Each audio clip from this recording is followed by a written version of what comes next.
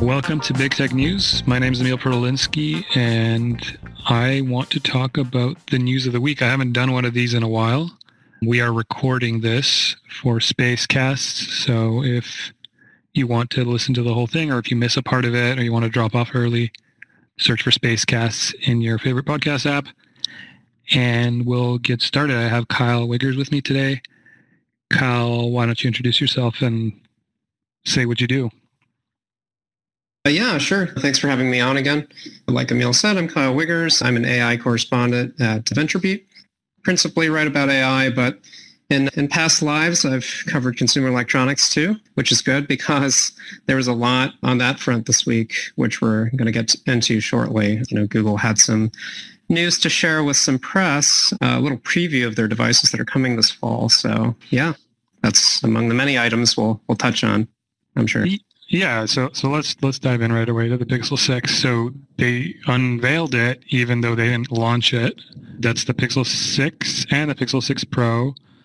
A smaller and a slightly larger phone. The 6 has a 6.4-inch screen at 90 hertz, and the 6 Pro has a 6.7-inch display at 120 hertz, and I believe it has 4x optical zoom, slightly a better camera, and I think they have telephoto in there. No pricing, no other real specs released.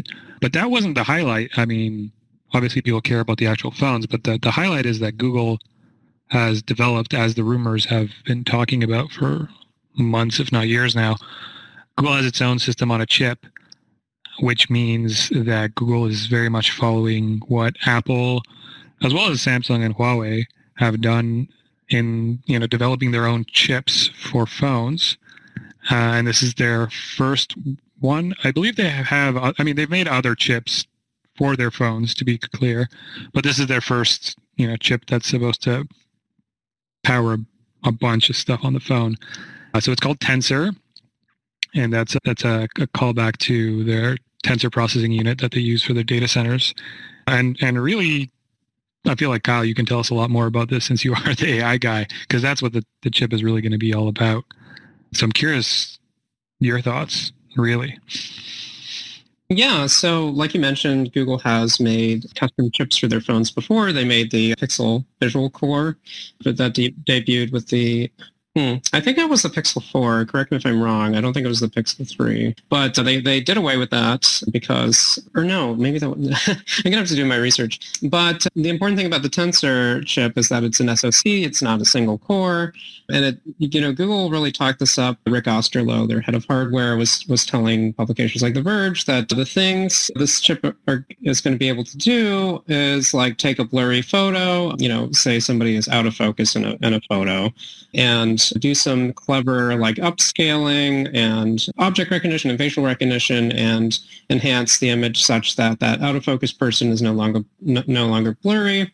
Another thing that apparently reportedly was shown off to some outlets was like real-time captioning, which, it's nothing novel. You can do that with the consumer electronics today, those with dedicated like AI accelerator chips and those without. But apparently it was like a little more accurate and faster, or so it seemed, than a lot of available solutions today.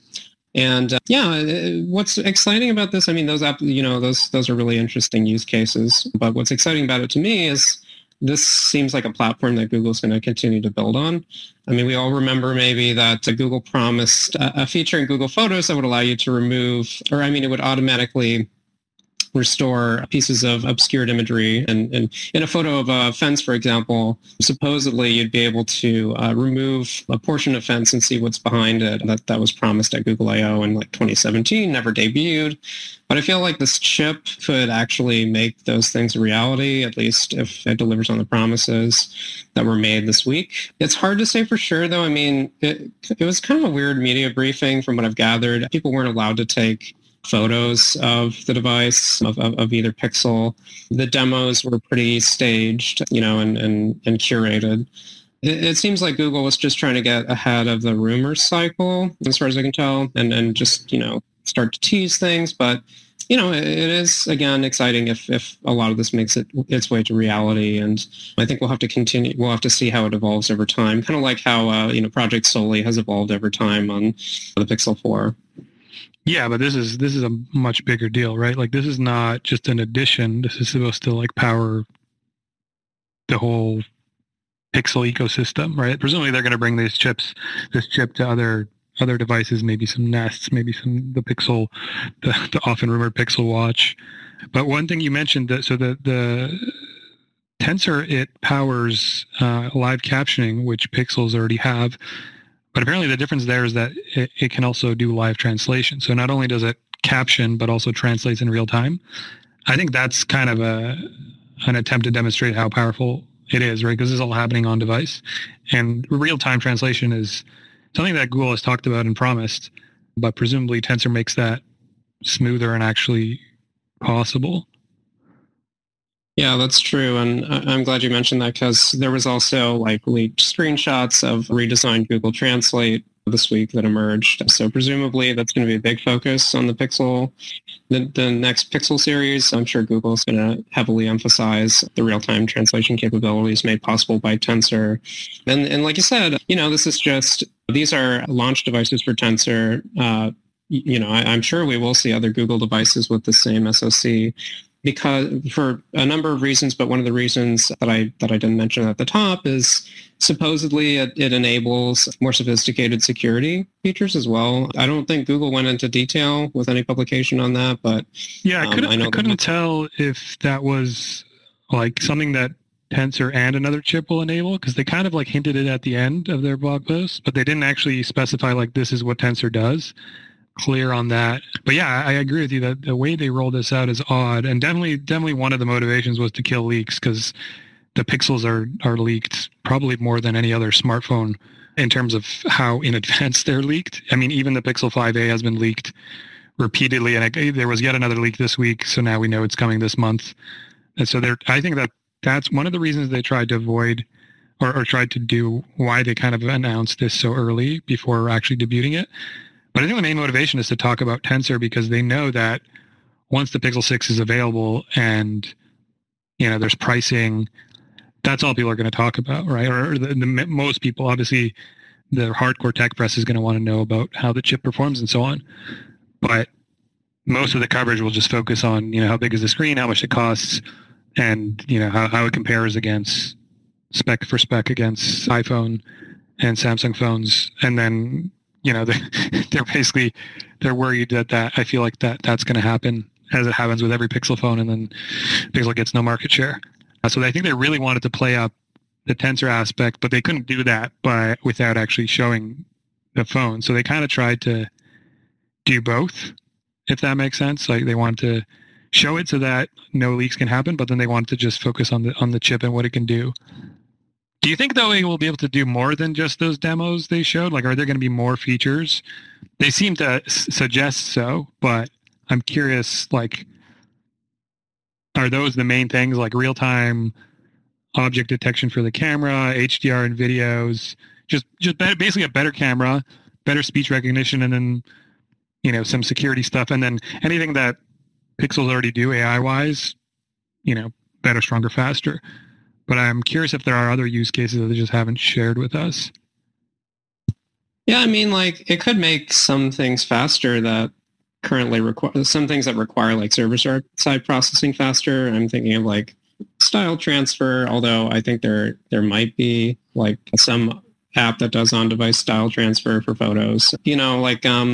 I guess in the natural language processing domain, yeah, things like translation beyond that. I don't know, maybe like it could be faster OCR too. I expect like a lot on the photo front actually, and maybe video as well. Like maybe just like better stabilizing videos.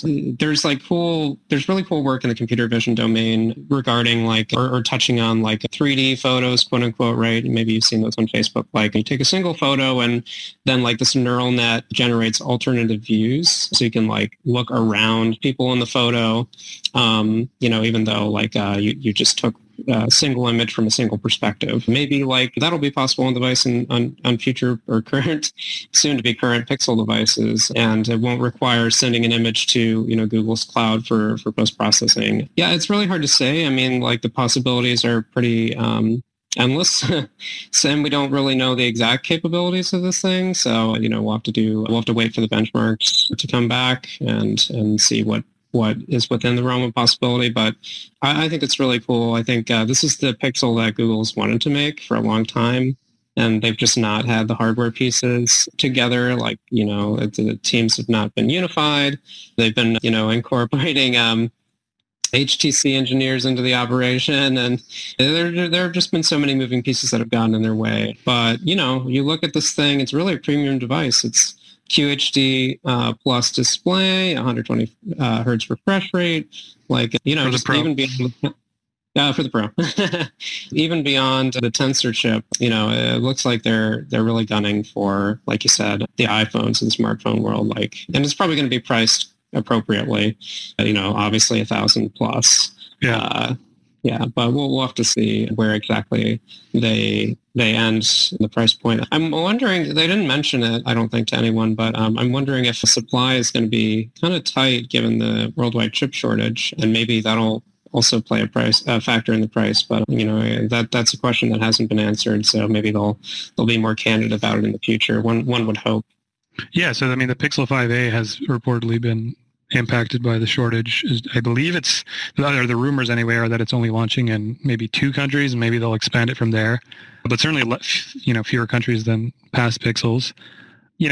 Google claims that they want to, push this pretty hard. So the Pixel 6, I think the bar for them is to basically the bars were low. They want to get more market share than they have right now, which is less than 1%, or certainly less than 1% in the States.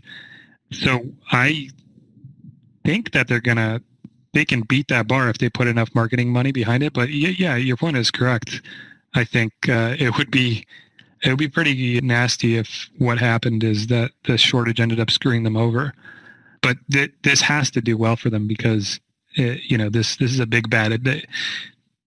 Putting all the money that it requires to build your own SoC, like Tensor, has to pay off. Of course, they can just say they can blame the chip shortage and try again with the 7 and the 7 Pro and then the 8.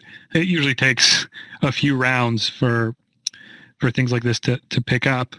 But this is not just the 6 Google phone, right? Like they had the whole Nexus line before. Like they've been struggling with this. So, I think what's been nice with the Pixels that they've been doing these Pixel drops. So it's like I think they're quarterly, and they add a fair amount of interesting features. If they can keep that going with the Pixel 6 and really unlock more and more unique, interesting features with Tensor, that will kind of keep them in the news and potentially help, especially if they put the money behind marketing that they claim or that we've seen suggestions that they'll do. I think on their last earnings call, Alphabet's last earnings call, they warned that they're going to be spending a lot more marketing dollars this holiday season. And everyone thinks that that's most likely for the Pixel. I mean, I guess that could mean like Google Cloud enterprise ads, but I'm pretty sure that means the Pixel, given that it's tied to the holiday season. So, I mean, I think Google's really gunning for it, but I'm hedging that statement because we've heard that before, right? Google really gunned for it with the first Pixel. That was their huge real Google phone. Forget the Nexus, look at the Pixel. And then they did it again with 5 more models. And here we are on number 6. So yeah, I mean, I'm happy because more competition in smartphones, even if it's the failure of the Pixel, is still good.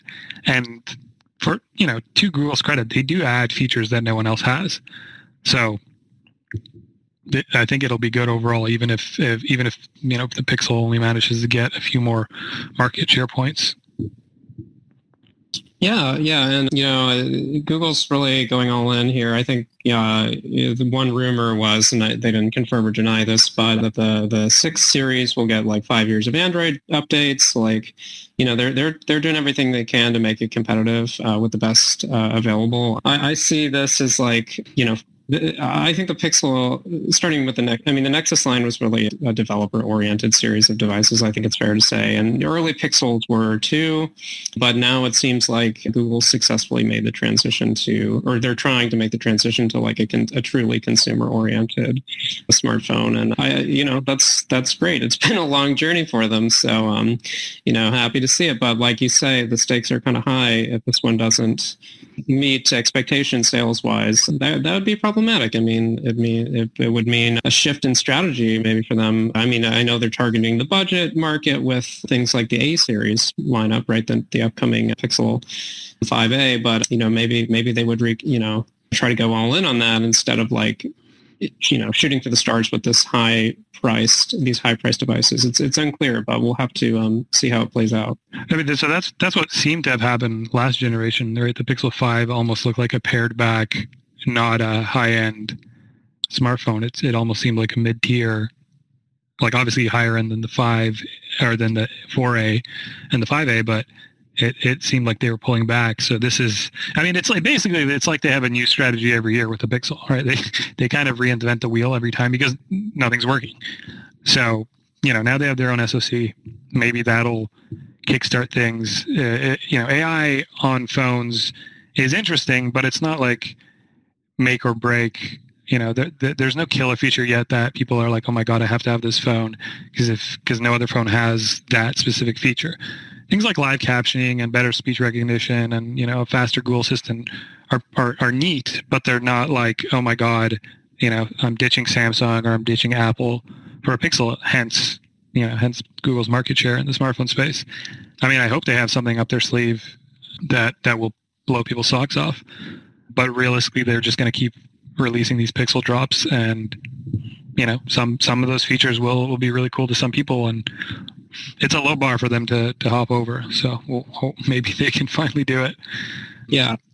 And I mean, not for nothing, like there are certain like server side features provided by Google, developed by Google that are only available on Pixel devices. Like, that Google Assistant feature that waits on the phone for you. When you start to hear the hold music, you can have the assistant wait and then let you know when like a human is available to talk to you when you call customer support somewhere. That doesn't come to any other devices. Like all of these Pixel drops, they're whether they're like they involve on-device processing or cloud, server processing. Like, Google's trying to make the argument that like it's an ecosystem. You're not just buying hardware. So, I think they made that argument pretty successfully. And honestly, like there's a lot of compelling stuff there for me personally, even, not as a tech geek. Like I think they really, especially in the AI side, put their expertise to good use. So yeah, I think if any phone is going to put Google in a good position, good market, give them more market share than it has in the past, these are going to be the phones. We'll have to see for sure once the reviews come out, but things are looking good so far. Yeah, excited about this phone or these two phones, which I'm rarely excited about new phones nowadays unless they fold. Not that I've ever bought a folding phone, but I think that's an interesting space, which we'll hear more about that next week because Samsung has its event. Although Evan Blass, who's on this call, has leaked it also. We know it's coming. But supposedly. That's interesting too, right? Because clearly they could have pushed the Tensor to a foldable Pixel. Like they could have not released a phone with their own SoC until it was foldable and kind of tied those two together. But maybe they don't think foldables are quite there yet because obviously Google's has, like any company like Apple, Google has, a bunch of prototypes for various foldable technologies. So clearly they've decided to delay that, or at least not launch it yet. Interesting that they're pushing Tensor on your standard smartphone. As you write your life story, you're far from finished. Are you looking to close the book on your job? Maybe turn a page in your career? Be continued at the Georgetown University School of Continuing Studies. Our professional master's degrees and certificates are designed to meet you where you are and take you where you want to go. At Georgetown SCS, the learning never stops, and neither do you. Write your next chapter. Be continued at scs.georgetown.edu/podcast. So other Google news this week, or Alphabet news, I should say, they updated their Nest lineup. I don't know if you saw that. They're cheaper and redesigned slightly.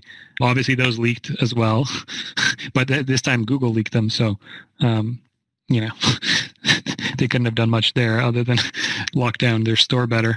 I think it was interesting that Google promised to replace your Nest camera or doorbell if it gets stolen. So that'll be interesting. I'm sure people will try to test out that support claim, although they have the words "if you qualify" in there, because I'm sure they want to hedge what exactly they have to, or how many free Nests they have to give away. There is some small YouTube news testing some non-ad versions of YouTube Premium, and Spotify is also testing like a cheaper tier. I don't know if you have any thoughts on either of those stories. They were kind of small, but I included them because those are the most notable things for Google this week. Yeah, I mean, it's hard for me personally to carry my bias about like smart home devices, Nest devices, given that I live in New York City. So, I mean, I think they're, worthwhile price cuts. I mean, notable price cuts, I guess. And then this replacement program sounds like a good idea. Maybe they want like a police report, and that's what they're talking about when they say like qualified customers. Perhaps they need like some documentation that proves these things were actually stolen, and you're not just like taking a picture of screws in the wall and trying to lie your way into a free device. But the Premium Lite plan is compelling. I recently switched from YouTube Music to Spotify, and I had the all-inclusive plan or the all-encompassing plan that also remove ads from YouTube, give you like, what are some of the other features like background play, right? You can listen to like YouTube videos in the background when you switch to another app on a mobile device. Offline downloads as well. Yeah, offline downloads as well. Although kind of useless during the pandemic, but yeah.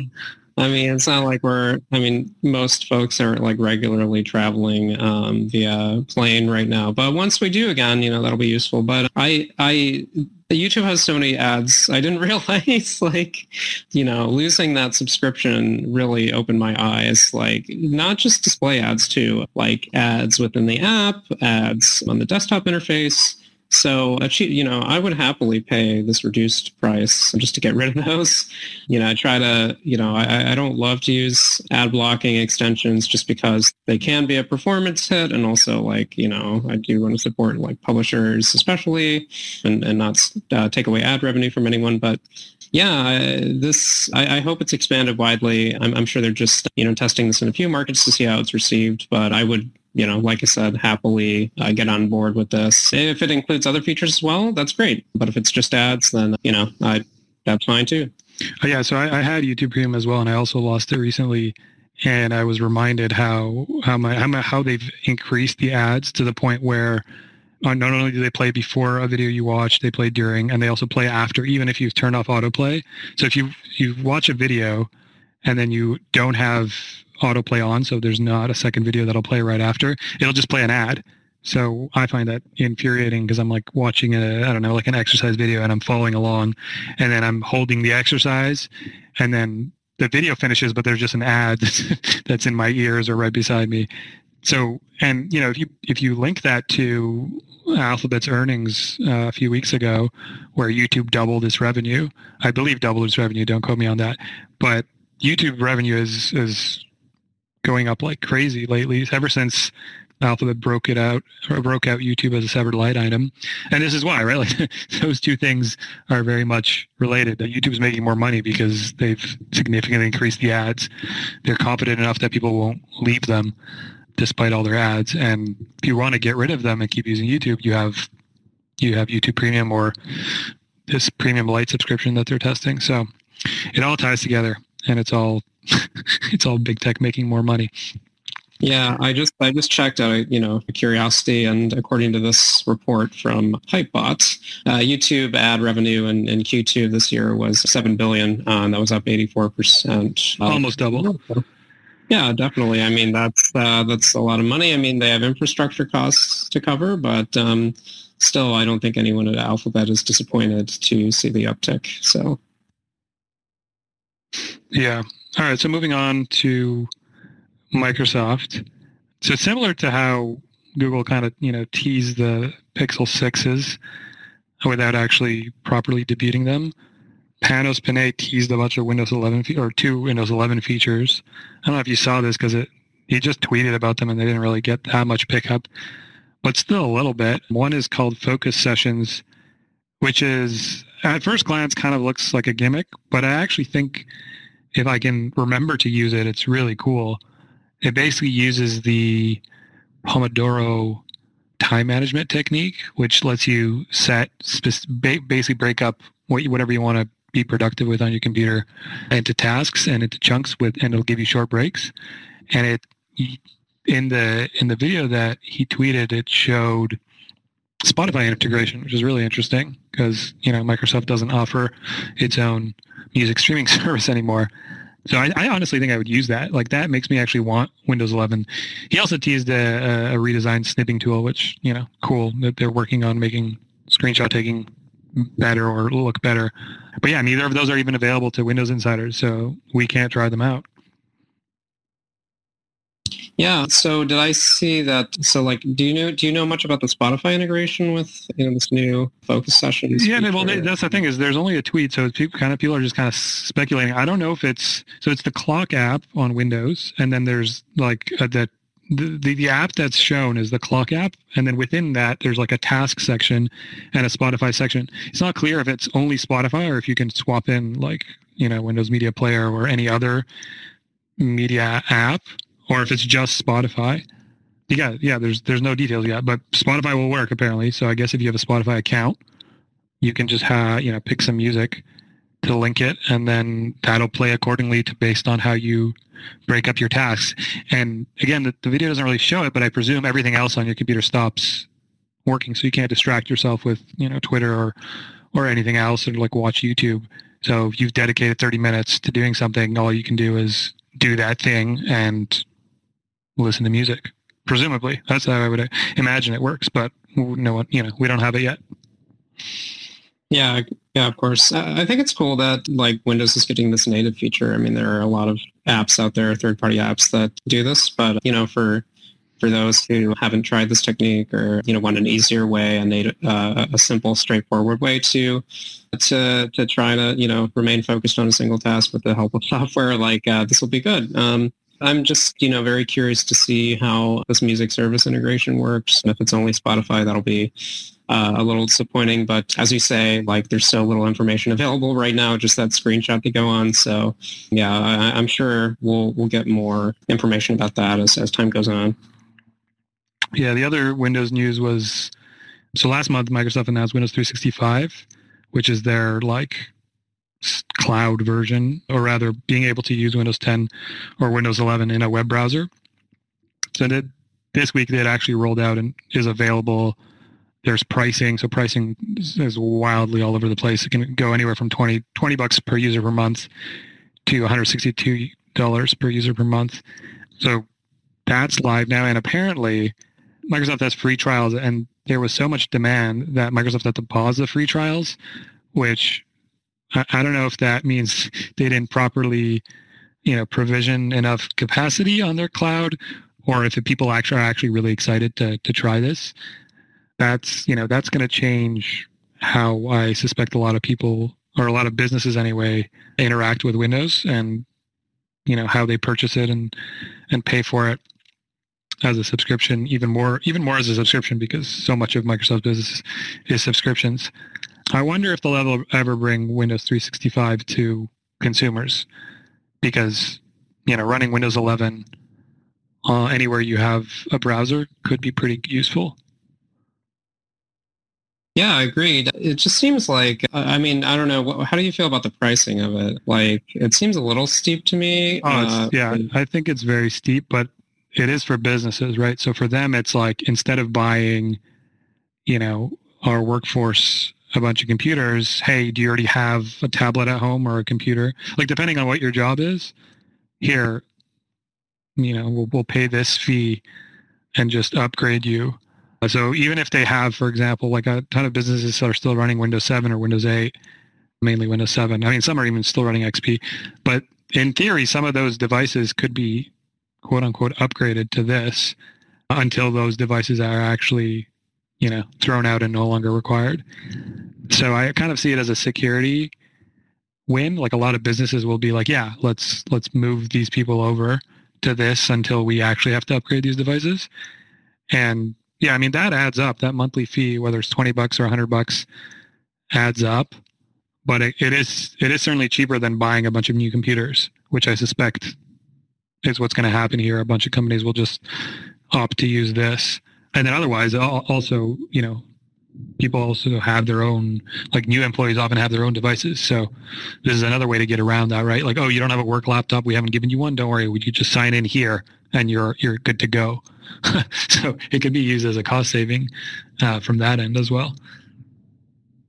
Yeah, you definitely make good points about that. Just, to provide listeners some context, I, pulled up the pricing just so don't misspeak here. So like it's $31 a month for a virtual PC with two CPUs. Well, I mean, I'm reading from this Verge article. I imagine they mean two processor cores, 4 gigabytes of RAM, and 128 gigabytes of storage. So, you do the math on that. It's like in a year, it'll cost roughly like $400. I guess that, that is a lot cheaper than a MacBook Pro. Not clear if there are going to be like volume discounts on this. This article says that, that price is intended for businesses with like 300 or fewer employees, but it's competitive with like what Citrix offers and like AWS. So yeah, I mean it probably, like from a managerial standpoint, it's definitely more secure, or one would assume so, and that's less like locking down of each PC that you have to do. I mean, like just re-imaging. There are a lot of to your point, Emil, like repetitive, monotonous, and time-consuming things that you have to worry about when you are managing all these different computers that you have to hand out to employees, new and existing. So yeah, maybe a lot of businesses will decide that they just want to dispense with all that, fork over this fee and just live life more carefree. So I'm excited to see, to try it for myself. Certainly, I don't know if you could anybody sign up for a free trial and give it a test run, or did you have to have some sort of business account? Or I think you might already have to pay for Microsoft 365 as a business. I'm guessing they put some sort of limitations on it, because otherwise, we'd be watching tons of videos about it, people trying it out. So yeah, I haven't tried it, but yeah, I mean, think provisioning, right? Your work laptop breaks or it's not working properly. The IT department can just send you a new laptop and you just log in to your existing account. They don't have to set you up or anything, because it's all in the cloud. That's, that idea is not new. And there's been talk of being able to log in anywhere and access your Windows desktop. But this is even more. I mean, this is real now. We'll see how it's adopted and how well it works. But I think that's certainly, it makes sense why Microsoft is pushing this. And if anything, I'm surprised it took them this long.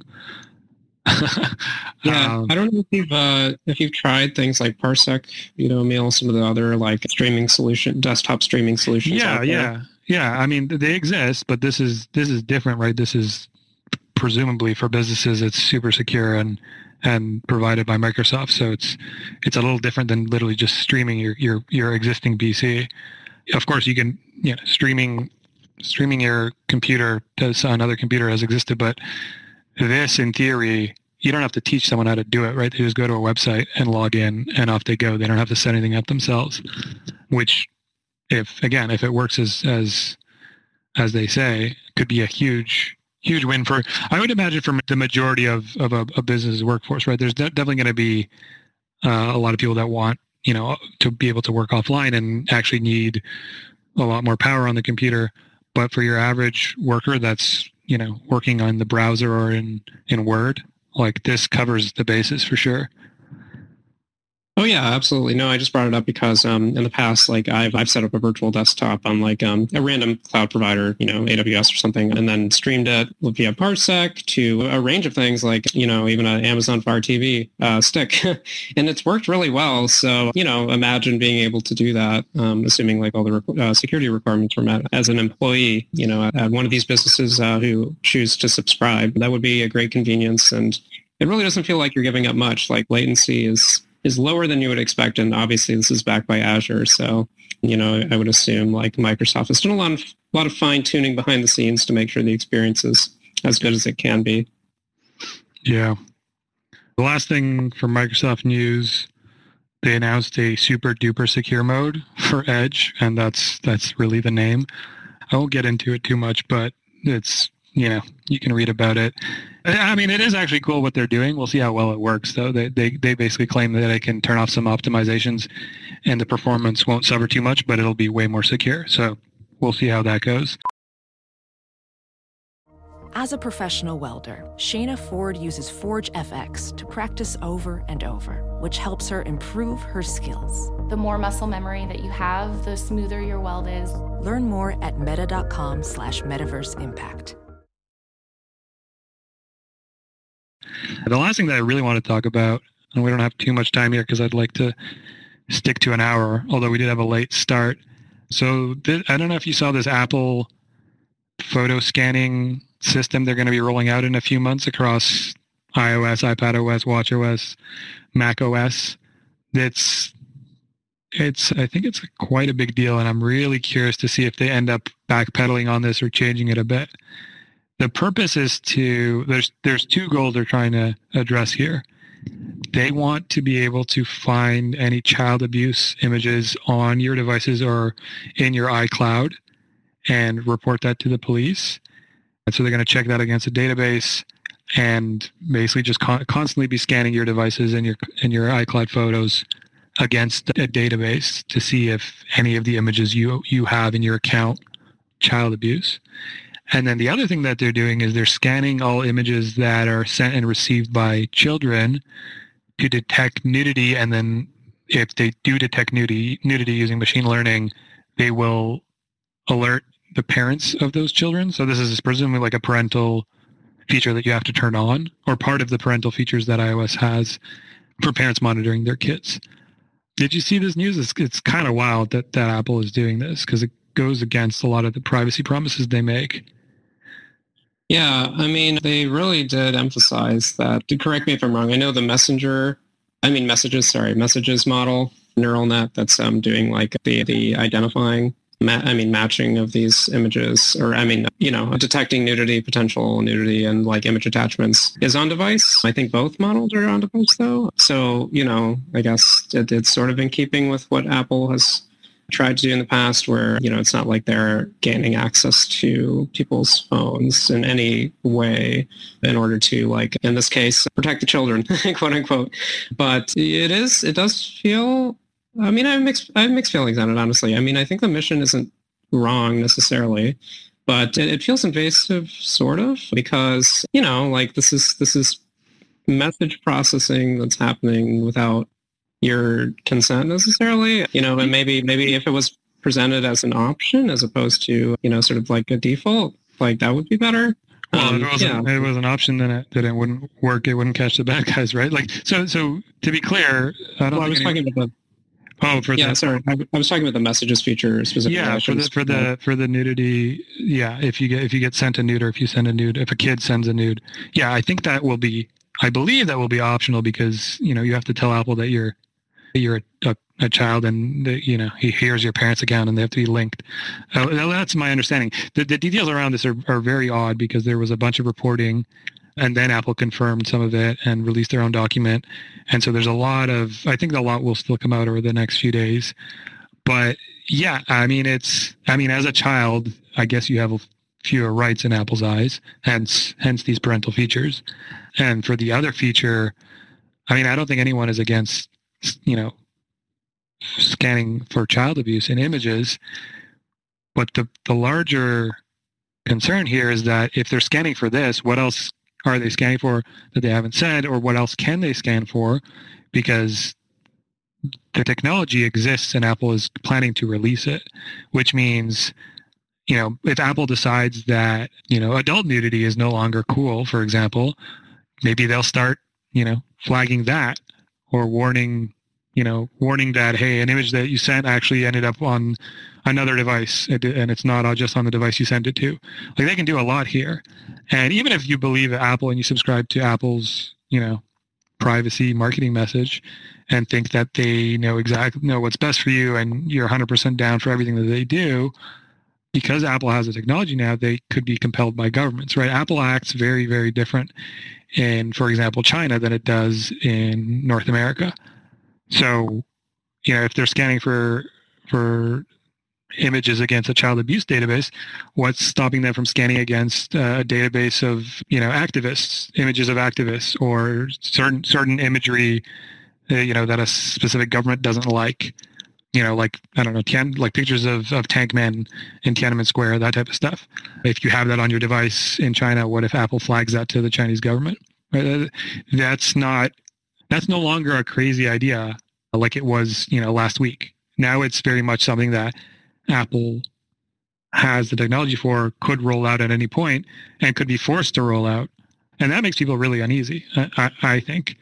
Oh, I mean, not just I think, it has been making people very uneasy this week, even though this feature, Apple says, is rolling out in a few months with all the new OS updates. Rolling out or preserving your privacy in the sense that, like, no data is the data isn't happening server side, but maybe they would be used for problematic things in some people's eyes. We really can't say but I guess when you buy into an ecosystem, it almost comes with the territory. So, but it's another thing for the end user to consider when they're smartphone shopping. Like, would they be okay with Apple potentially expanding this into new domains that they might or might not agree with? Yeah, it's amazing what's possible today with technology. I have to say, like, from a technical perspective, this is, like, impressive. It's unclear how what the one model is doing exactly, and what I'm referring to is the model not running in messages, but the one that looks for content on device. And there was one expert, maybe this is explained in the documentation, but there's one expert by the Register who said, like, it's unclear if this algorithm is just like looking for exact matches, or if it's kind of like doing fuzzy matching.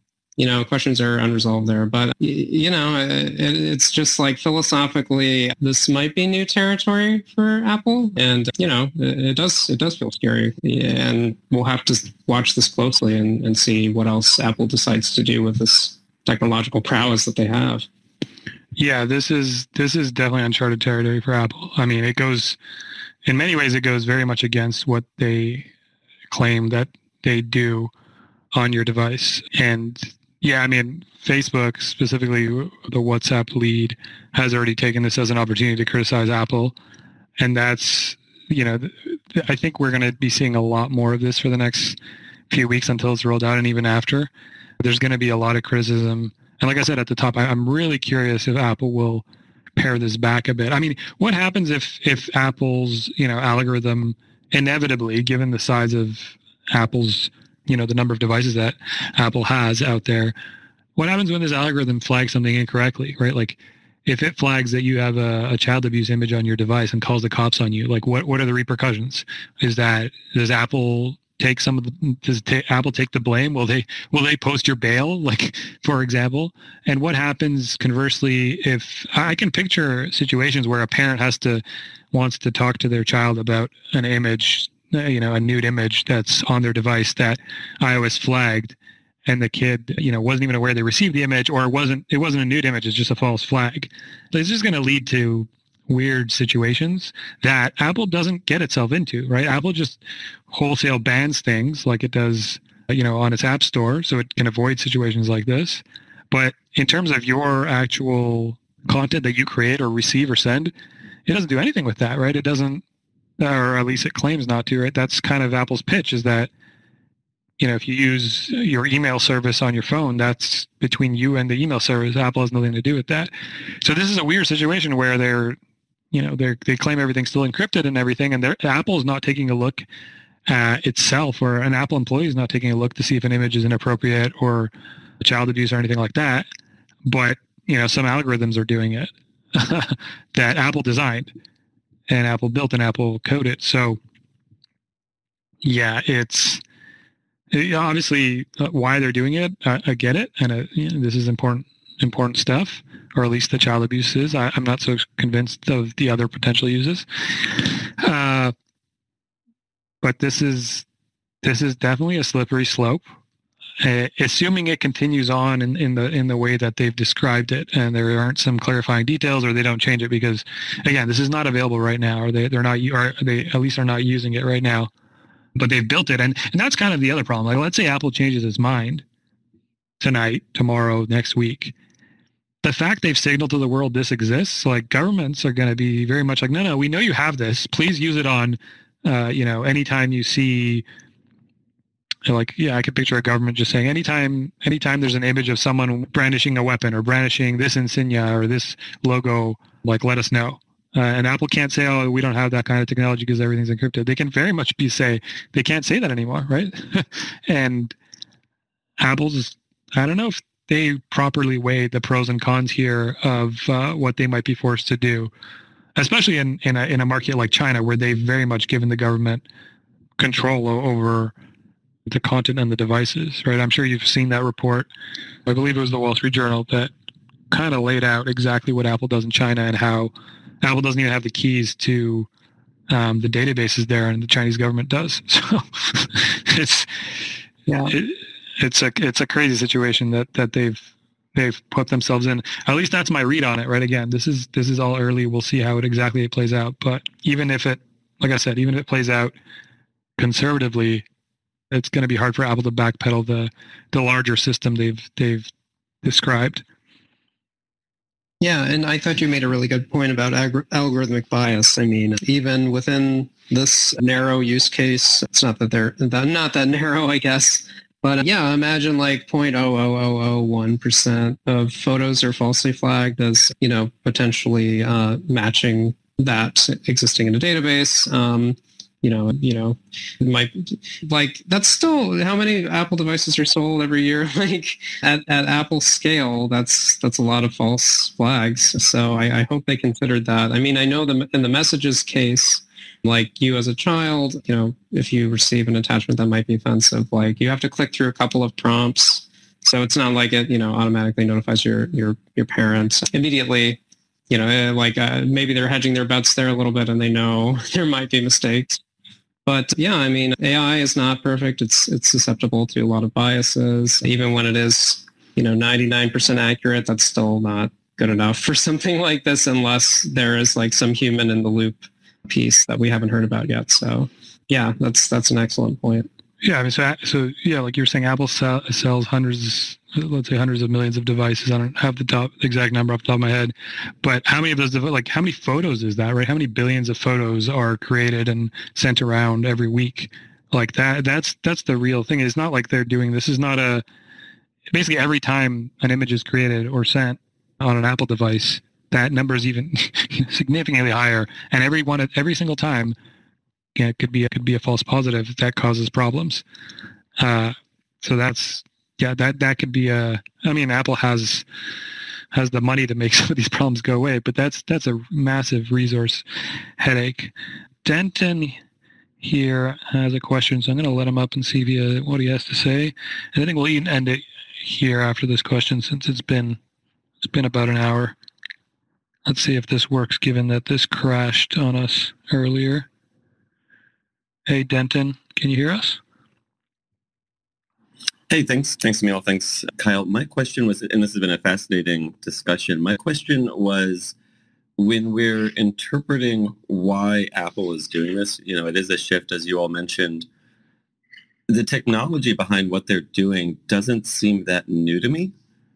So I'm wondering if there's any sense that you all have of why now? Why are they rolling out this feature now, when it seems like they probably could have done this a year or two ago, or even further out? Thank you. Well, I'll let Kyle explain the AI. I mean, we don't have the details, but maybe he can talk a little bit about the AI stuff. It's new in the sense that they're doing this, while still everything is still encrypted. But I think the real progress that's been made is around image recognition and machine learning. So I suspect that they are comfortable with the accuracy that, those false positives we were talking about would be, as low as they can get it to be. Because, just a few years ago, image recognition was terrible. Like AI couldn't tell the difference between a dog and a cat. Now it's, getting better at that. And I mean, there are still definitely false positives, right? You can definitely pick an image that's not nude. Like, I don't know, pick and zoom in on on your armpit that's with your arm folded down, and it'll think it's something else, right? You can still trick AI fairly easily, but it's way, way better than it was just a few years ago. So that's my suspicion as why now they're rolling out this photo scanning thing. I think my guess is they might be comfortable with the state of their algorithms. Yeah, I think that's a fair read. To dive into the technology a bit, I agree that it's not incredibly novel from what I can see. Apparently, at least according to the Register article, Apple, did training on, databases of backed up photos and iCloud. But again, the models are going to be deployed on device and operate on device. I guess first it's going to roll out the models to, detect photos in iCloud before going the on-device route. One important piece that I guess we didn't touch on is that alerts are going to be triggered only if multiple photos in a library match, a database of child abuse images. So it's not the case in the messages. A use case with the messages model, it seems like just one photo you receive via a text that would be, an iMessage would be enough to trigger the prompts. But so Apple is, they're I guess they're not stupid. They realize that AI makes mistakes. Still, I'm not sure if it's enough. And, it does set a scary precedent once again. We'll see where this goes. I think there's going to be some pushback, but I'm not sure what effect that might have. Apple does what it wants for the most part. So. Yeah, exactly. All right. We'll end it here. For those who joined a bit later, a recording of this will be available on the Spacecast podcast. So you can add Spacecast to your podcast app and it should go up there. I'll also tweet it, obviously, so you can listen to the whole thing. And Kyle, anything that you want to plug? No, of course, stop by VentureBeat if you have a chance. Read our great AI coverage. And otherwise, have a good weekend all. Thanks again, Emil, for inviting me on to talk about the week in tech. Awesome. Thanks, everyone. Have a good weekend. Bye-bye.